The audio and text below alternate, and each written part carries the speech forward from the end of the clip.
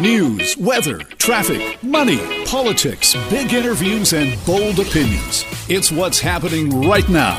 This is Mornings with Simi. Lots has happened and developed in the last 24 hours when it comes to the Russia-Ukraine situation. Let's get up to date now with the help of Reggie Cecchini, our Global News Washington correspondent. Good morning, Reggie. Good morning. So it sounds like Vladimir Putin has essentially taken the gloves off and decided that he's just doing this. Yeah, I mean, look, this was he was primed and prepped by his own parliament. The lower house within Russia last week had really passed a bill forward saying that Russia really should recognize these breakaway regions in eastern Ukraine. And it was all but assumed that that is what Vladimir Putin would do. It took an hour and a bit for him to get to it in his speech on Monday. But ultimately, recognizing these two breakaway regions doesn't make them a part of Russian territory. It just allows Russia to see them as independent. It violates international law, and it now raises questions as to whether or not Vladimir Putin may go further outside of the two kind of city centers and move into regions that are controlled by Ukrainian government. And there have been immediate repercussions, have there not? I know that Germany has made a pretty significant announcement. Yeah, look, canceling Nord Stream 2, or at least freezing and halting it for now, is a big deal. It's going to be problematic for Germany itself because it is so reliant on Russian energy, but it is going to be a much bigger problem and consequence for the Russian economy because this is something that was going to pump billions of dollars into Russia. Not having that now could pose problems, but look, this was always a threat that was facing, that Vladimir Putin was facing, and it wasn't acting as a deterrent. Now, we know that the United Kingdom has also put sanctions in place today against Russian banks and against high net worth people within Putin's inner circle. But Russia is a country that has been facing the threat and ongoing sanctions for the last 8 years. That has not acted as a deterrent. So it is, a growing question as to what the ultimate set of sanctions is going to be that could potentially bring Russia off of any kind of ledge that they're standing at right now. What was the response for the Biden administration? So, look, this is an interesting situation. For the last several days, they've been talking about a threat being imminent. They've been talking about Russia invading. Now we have this Russia, quote-unquote, peacekeeping mission moving into parts of the Donbass. And the United States is not calling this an invasion. Instead, they're simply saying that troops have been in this region for the last several years. Therefore, they're not going to announce the big set of sanctions as of yet. We know that there was an executive order that was put out on Monday from President Biden that will restrict and limit and freeze the amount of financial transactions that can take place within these breakaway regions. We could get a broader view as to what a sanctions package is going to look like from the White House at some point today. But the bipartisan support for sanctions out of the United States has kind of broken down. A strongly worded letter was drafted. We simply don't know how Joe Biden, how his national security team is going to approach this. So is there any room left for diplomacy, or does it seem like that's it?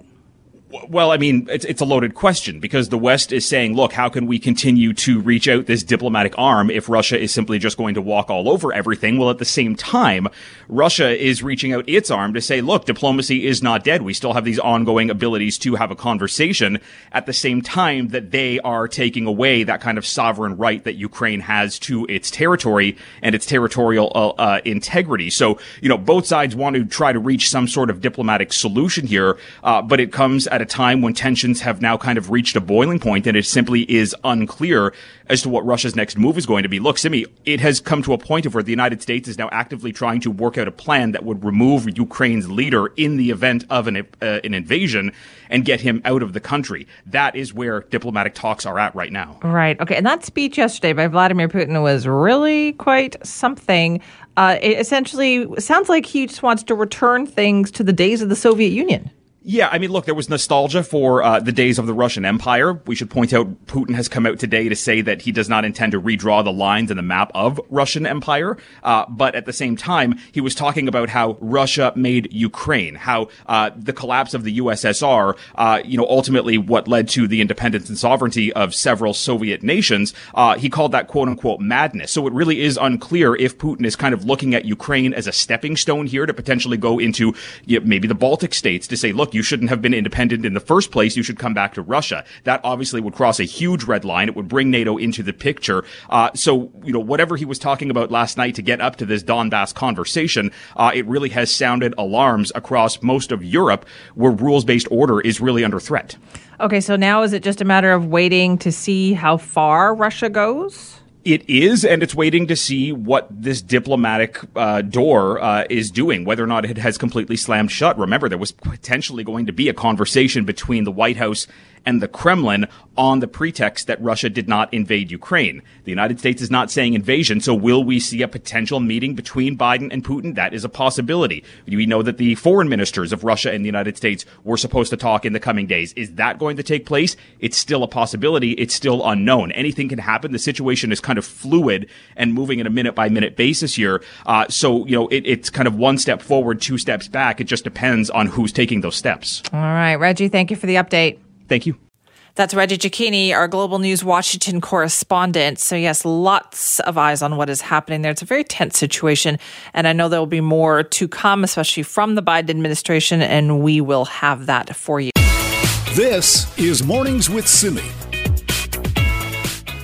We were talking this morning about previewing the provincial budget coming down at 1:30 this afternoon, and there's a lot of eyes on it. And I'm asking you, what is it that you would like to see the government make a priority here? Would you like to see them go back to making sure the budgets are balanced no matter what? Or do you think, no, some things we need to spend money on? Should it be healthcare? Should it be childcare? What would you like to see in the budget? Send me at cknw.com. Now, one sector that is waiting for some more numbers on this is the forestry industry. They reminded the government during pre-budget consultations that, hey, this is a sector that contributes more than $2 billion a year to provincial revenues, provides something like 100,000 jobs in the province. So what are they hoping to see out of this? Joining us now is Alexa Young, Kofi's Vice President of Government and Public Affairs. That is the Council of Forest Industries. Thank you very much for joining us. Thank you, Simi, and good morning. Thanks for having me today. Can you tell me a bit about the process then that Kofi has kind of participated in? What have you been telling the provincial government? That's right. And, you said it earlier, this is a good opportunity in any budget consultation to remind the government of where the money comes from that's going to help pay for things like affordable housing, like daycare, like hospitals, like continued COVID supports. And so, we spent some time presenting to government and put in a submission to do just that, just to remind folks that this is a sector that continues to put paychecks in people's pockets. We support, over 100,000 jobs in every corner of the province, and that's not just foresters in Prince George. It's, mill workers in on the island, and it's drone makers and app developers in Surrey and Vancouver. And so, this is certainly a sector that continues to contribute significantly to government revenues, and it's going to help pay for all of the things that folks have their eye on today. And tell me about the last couple of years then for the forestry industry. How has it been? It's been I joined the sector about 2.5 years ago, and it's certainly been a tough time. There's an important conversation happening about forestry in every corner of the province, but I have no doubt that the future can continue to be bright, particularly when you think about the fact that there's jurisdictions, there's countries around the world, there's customers around the world that are increasingly looking at fiber-based products, sustainably harvested wood products as not only the material of choice when it comes to building, but also when we're looking to collectively reduce our dependence on single-use plastics. And so, we've got the people, the resource, the know-how in BC, and sure, times are tough, but the future can continue to be bright. So what would you like to see from the government then? If there's something, what could be done to help out the industry? What we really need to focus on is this opportunity. We can continue to contribute to the things that all British Columbians care about when it comes to social services. But not only that, we are a part of the climate change solution. Forest products in all their form are tools in the fight against climate change. And so we need to turn our focus at all times to how we collectively seize that opportunity. What are the tools, the programs, the partnerships that are going to help us get there? And, the government has had a huge focus on mass timber as of late, and that's a great first step. That's a great start. But there's a whole bunch of other opportunities across the value-added spectrum of what the forest product here in BC produces. And we should be looking at all of those opportunities and how we support a primary healthy sector so that we can spend the money, invest in retooling mills so that we can look at doing all of those things that the government First Nations, our workers, and our communities all want to achieve, and that is healthy forests, tools in the fight against climate change, good jobs for British Columbians, and strong communities. What are some of those opportunities? So just as one example, it's extremely important to continue to invest in forest health, for instance. You have to look no further than the recent floods, climate change. It's having an impact on our forests.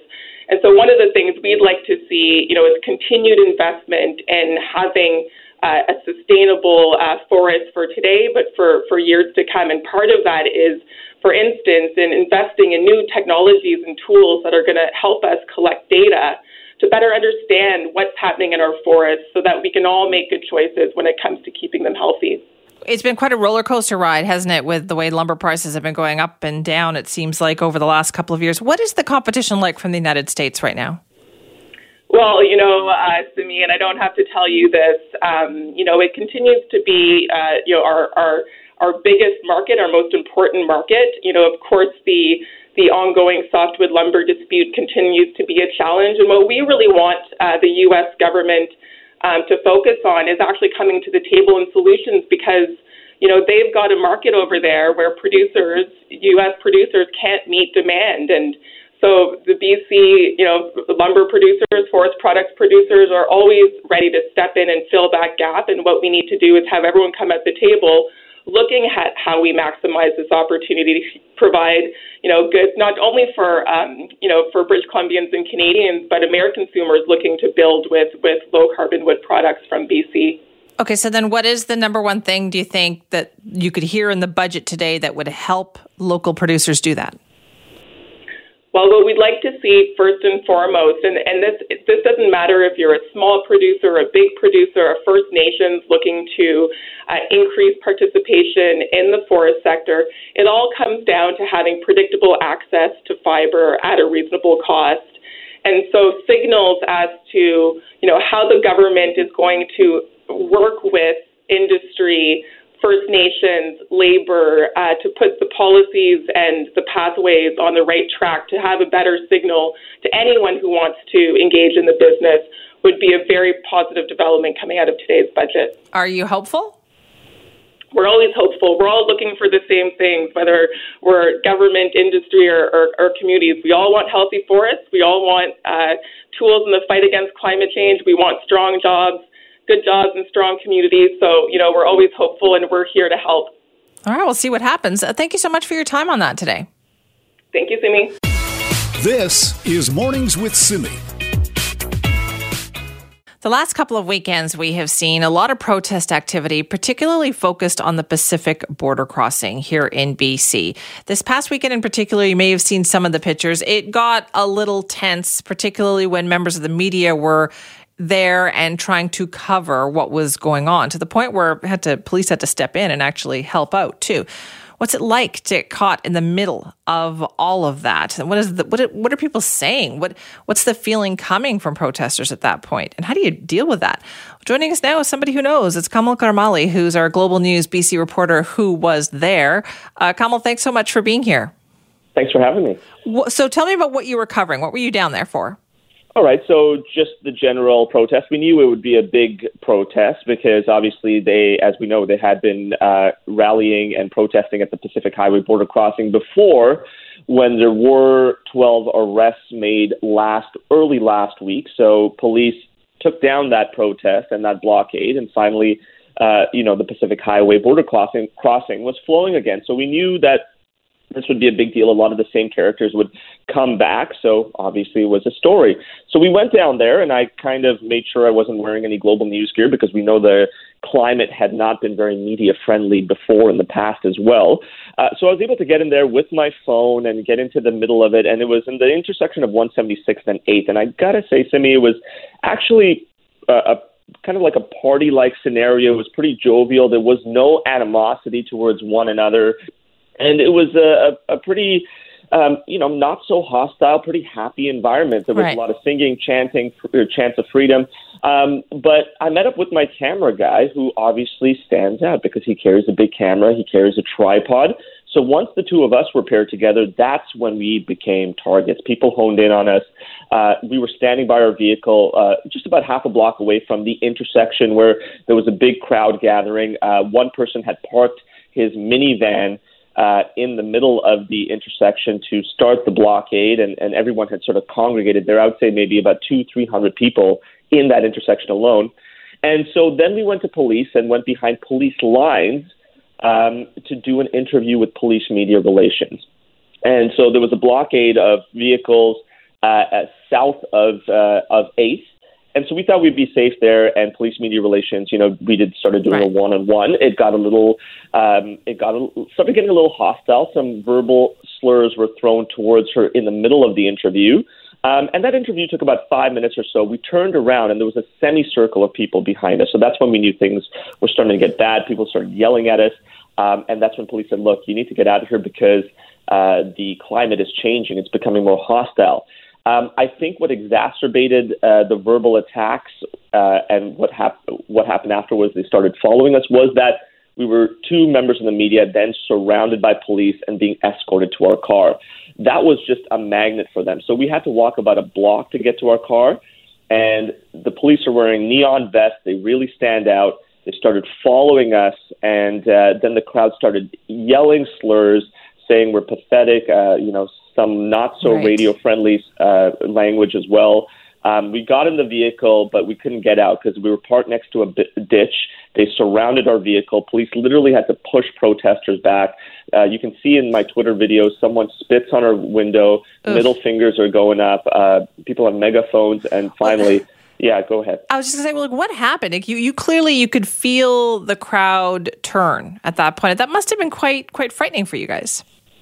Yeah, I mean, we really try not to make the story about ourselves. There were genuine efforts to speak to members of the rally, even prior to speaking to the police officer. But, they'd already made up their minds about us. This is a demographic that is very anti-media and believes that, we are the fake news and all we do is spread lies and are puppets of the government, which obviously you and I know is not true. But there was no convincing them otherwise. And, it was so interesting to see the way they behaved because there was a gentleman I had parked next to a few blocks away, and him and I had a very cordial chat as we were walking down towards the heart of the protest. But as soon as we got there, he completely turned on me. He went from this very nice man who was having a very, civil chat with me to something in his head, just snapped. A flip switched. Yeah, and he literally started, as soon as he became part of the crowd,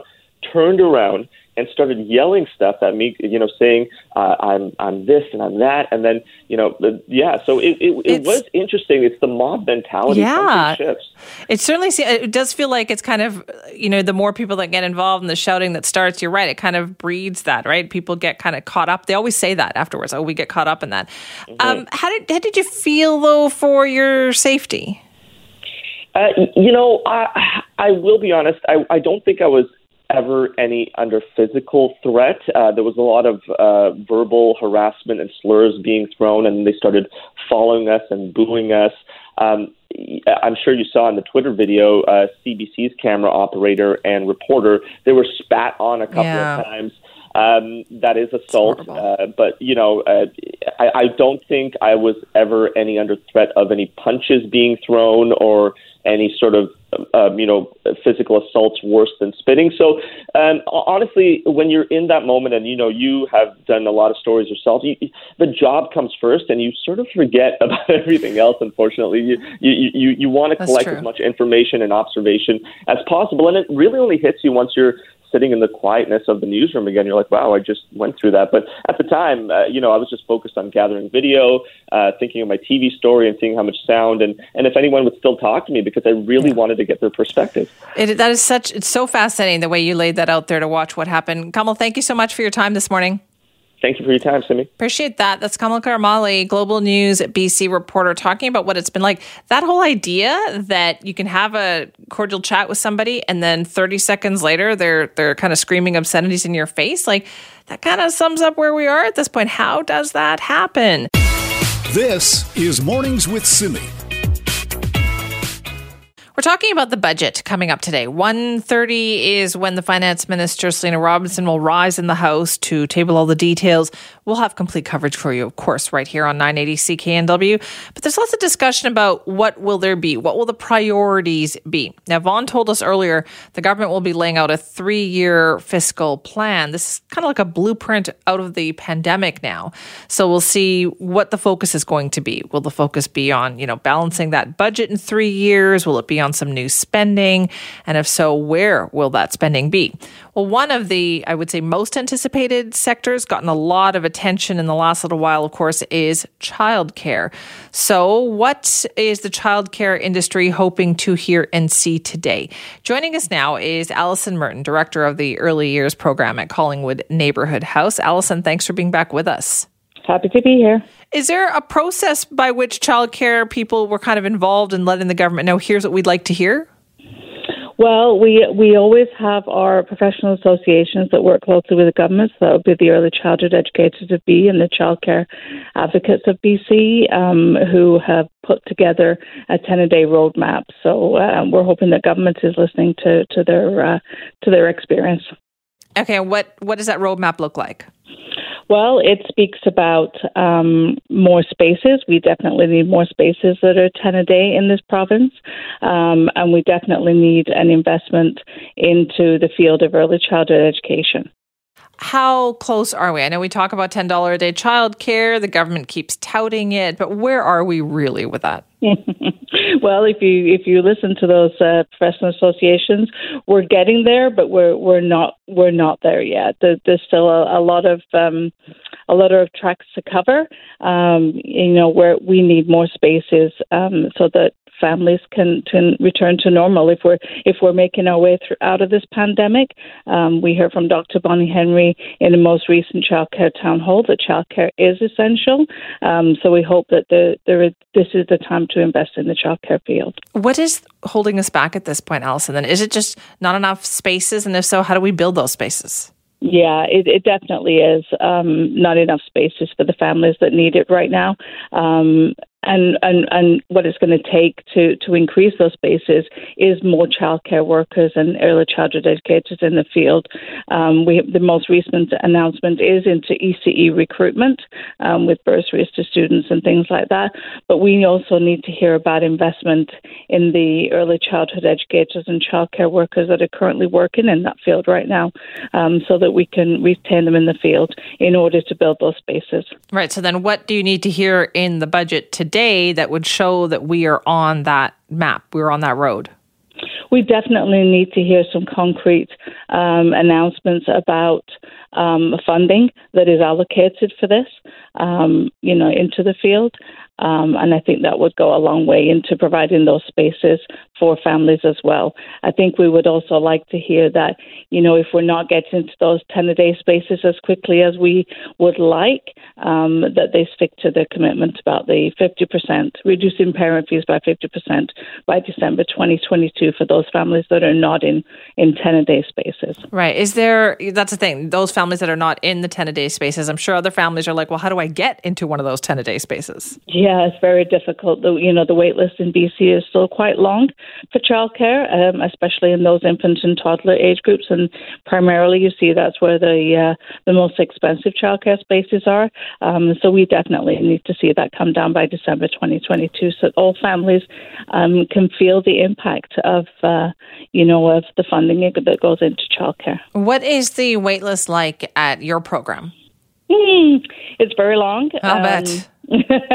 Especially, like I say, for infant and toddler care, there's not much infant and toddler care in the city of Vancouver, so that remains a struggle for families. So we have very healthy waiting lists in all our age groups. And so is it a matter of then building those spaces? And where do you put those spaces? Where do you build a new daycare center? Because that can't be easy either, getting those up and running.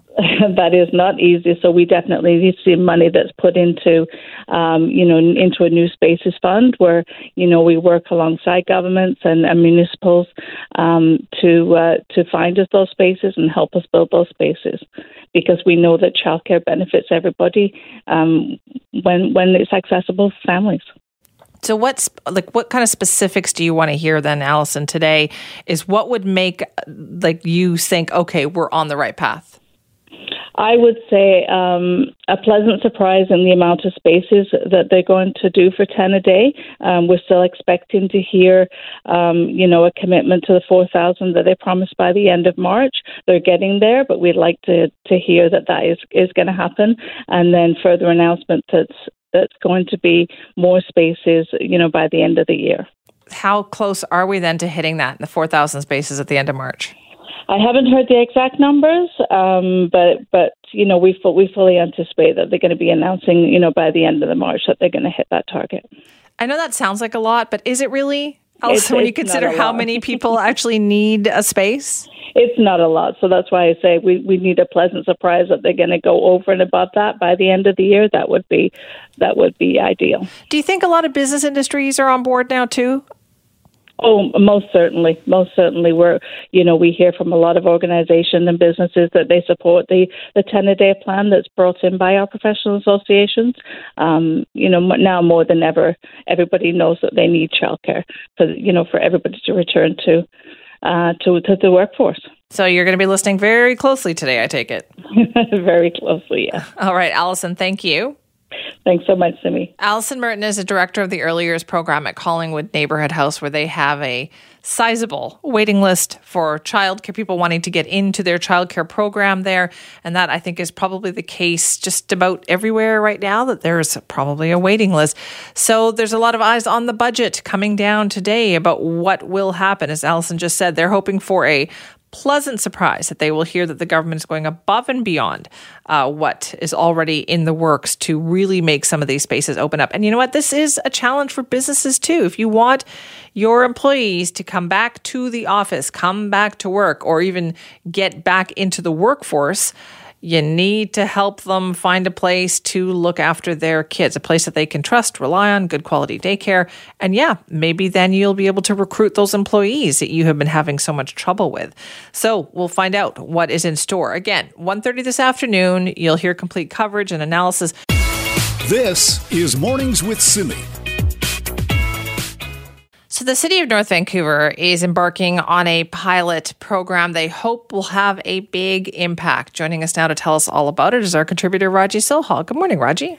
Hi, Simi. Good morning. Yeah, the City of North Van is going ahead with this cool program. It's just a trial at this point, a 2-year trial, and it's going to provide free period products to 14 washrooms around the City of North Van. And they're going to be at places like City Hall, some popular parks, the main library. So like all places that are very easy to access with good hours. And those products will be free for anyone who needs to access them. And it was voted on unanimously by City Council. Everyone thought that this program finally needed to be in place. You know, this has become a real hot topic over the last couple of years, which I have found so interesting because it just seems so obvious. So why? And that they're doing it now. And it just seems like it's becoming more common. Yeah, and it's just a pilot because they're wondering how it will go, but I'm sure it's going to be hugely popular. Period products are necessary for anyone that has a period. It's not like they have that much choice, but not everyone has access to these products. And the price of them has gone up over time a lot too. And so with a program like this, a lot of people, I think, will first think that it's a program for people who can't afford the products, but affordability is actually only one small part of the picture. Equally big of an issue is the issue of taboo. A lot of mothers don't talk to their girls about their periods, and those girls then don't have access to products. And if a girl has her period, say, at the age of 13, she's not old enough to have a job. And if she doesn't have anyone to turn to for help in this way, then she's at a loss. And so what we see happening is those girls will not partake in society fully. They won't do the activities that they love doing. They might drop out of sports, but it could be like 3, 4, 5 days of every month that they have to deal with having their period without having access to the products. And I talked to Mayor Buchanan of North Vancouver, and she's actually a former public health nurse, and she was so excited to get this program going. You know, if I go back to when I was in high school, we routinely had access to products. And then that just kind of seemed to disappear. And it kind of came up more in terms of other parts of the world where, again, young women were really losing big parts of their development because they were isolating themselves. And then it just became, then it's a cost factor. I mean, the costs of these products have exponentially gone up over the years as well. And so there's been many, between the United Way and other organizations that have been really promoting this. And it's just universal access to the things that we need. And we don't want anyone to be felt like they can't participate because this has been a barrier for them. Yeah. And Mayor Buchanan said it's also an issue of public health. There's a whole lot tied into this. And I think that's, as a former public health nurse, why, this was always a big conversation with young girls and boys too, because boys need to understand too, for future life partners or, how they can be supportive to their siblings, to their sisters, what have you. How can they be supportive to that? And, from my perspective, the more that you speak to young people about what's normal, it's biological, it happens, and it normalizes it. And when you don't normalize it, then it's seen as being something bad or something's wrong with me or something's happening to me, but I can't talk to anyone about it. It becomes liberating. So what is the cost going to be here? Good question. Well, the cost benefit analysis, it looks good. It's $12,600 over the course of 2 whole years. So not that much for what they're hoping will have such a great and positive impact. Here's Mayor Buchanan again. Some people would say, oh, that's a lot of money.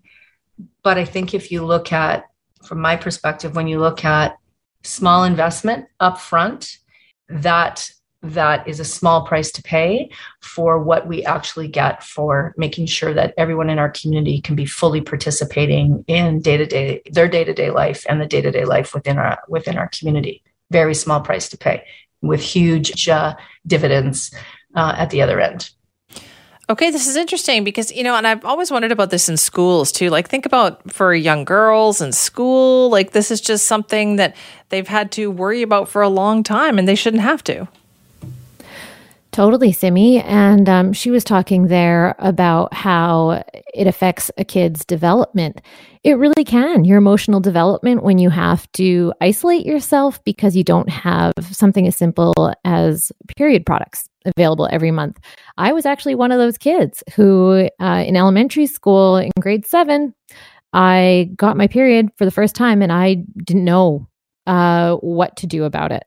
And I was in every sport, but those first couple of months, I was not in those sports. And I was worried about it. And I had so many questions. But with a very busy working mom and a huge family, I did not feel I should interrupt anyone and just kind of dealt with it on my own. And so programs like this of accessibility, they are for so many more people than we are aware of. And the mayor was telling me just how game-changing it can be for girls. I have since, when I was in college, I worked with a bunch of volunteer advocacy programs around this kind of work to help gain access for young girls, for young women, for period products. And I have to say, it's moving very slowly because to me, this stuff seems like a pretty obvious and easy way for us to help girls gain fair access. Yeah, it really is. All right. Thanks so much for that. Thanks, Simi. So Raji Sohal talking about a pilot program in North Vancouver. I think a lot of municipalities are kind of thinking of going down this road too, particularly in school. This is Mornings with Simi. Right now, though, we're going to talk about the weather. Yes, it is cold outside. You've been hearing about it in the news, too. If you step outside, you go, yeah, it's cold. And then with the wind chill kicking in, we're talking temperatures of like -9. At least that's how it's going to feel in some areas. So what is going on out there? Well, we thought we would check in with Armelle Castellan, who's our warning preparedness meteorologist for Environment and Climate Change Canada. Good morning, Armelle. Good morning. Thanks for having me on the show. Well, long time no talk to you. We tend to talk to you when there's something weird going on with the weather, right? Yeah, it's good when you don't talk to me too often. That's true. Well, this isn't disastrous, thank goodness, but it is cold. So what's going on? Yeah, we've kind of turned off the tap and had actually above seasonal temperatures for a whole bunch of weeks now, ever since that second week in January. So this is, it'll feel very cold. Obviously, the winds are funneling through the Fraser Canyon there in Howe Sound, all the fjords, all the way up to Prince Rupert, in fact. And it's just creating that dense, really low-riding, super strong flow of air. And of course, it's stemming from that Arctic front that's behind it. And it's bringing us temperatures that are, fairly fresh for this time of year. They're not quite record-breaking. I don't know if you'll remember 2018, also on February 22nd, we had minus 7.5 without the wind chill. So it's not as cold as it was just a few years ago, but it is definitely a return to below seasonal values. And in fact, maybe I'm the bearer of bad news here, but it is also what we're projecting for the next few months to be still below seasonal values, with La Nina continuing to have, its impact up here on the mid-latitudes of BC. And, it doesn't mean we're not going to go towards spring. In fact, for us, spring starts on the 1st of March, but it will be maybe a couple degrees cooler than normal for the next few weeks before things really ramp up there in May and June, of course. I thought I had misheard you when you said cooler than normal temperatures for the next few months. Yeah, it's a thing. So La Nina is interesting because it doesn't really take hold until we get to kind of Christmas time. And then, of course, we saw that in spades. It was obviously a very strong, really cold then. But what's interesting is that, we've kind of had a hiatus. It hasn't had that typical northwesterly flow from, the start of winter all the way to the end. And usually La Nina can actually still have an impact on the BC coast and kind of southern Yukon for, even into early spring. So March, April, sometimes even well into April. In this case, we're looking at kind of that March, April, May period. And the probabilities stay fairly cool, which is, again, it's not to say we're not going to warm up. We certainly are. This is when things really start to ramp up. The UV index is going to go from like 1s and 2s out of 10 to, that moderate category pretty soon.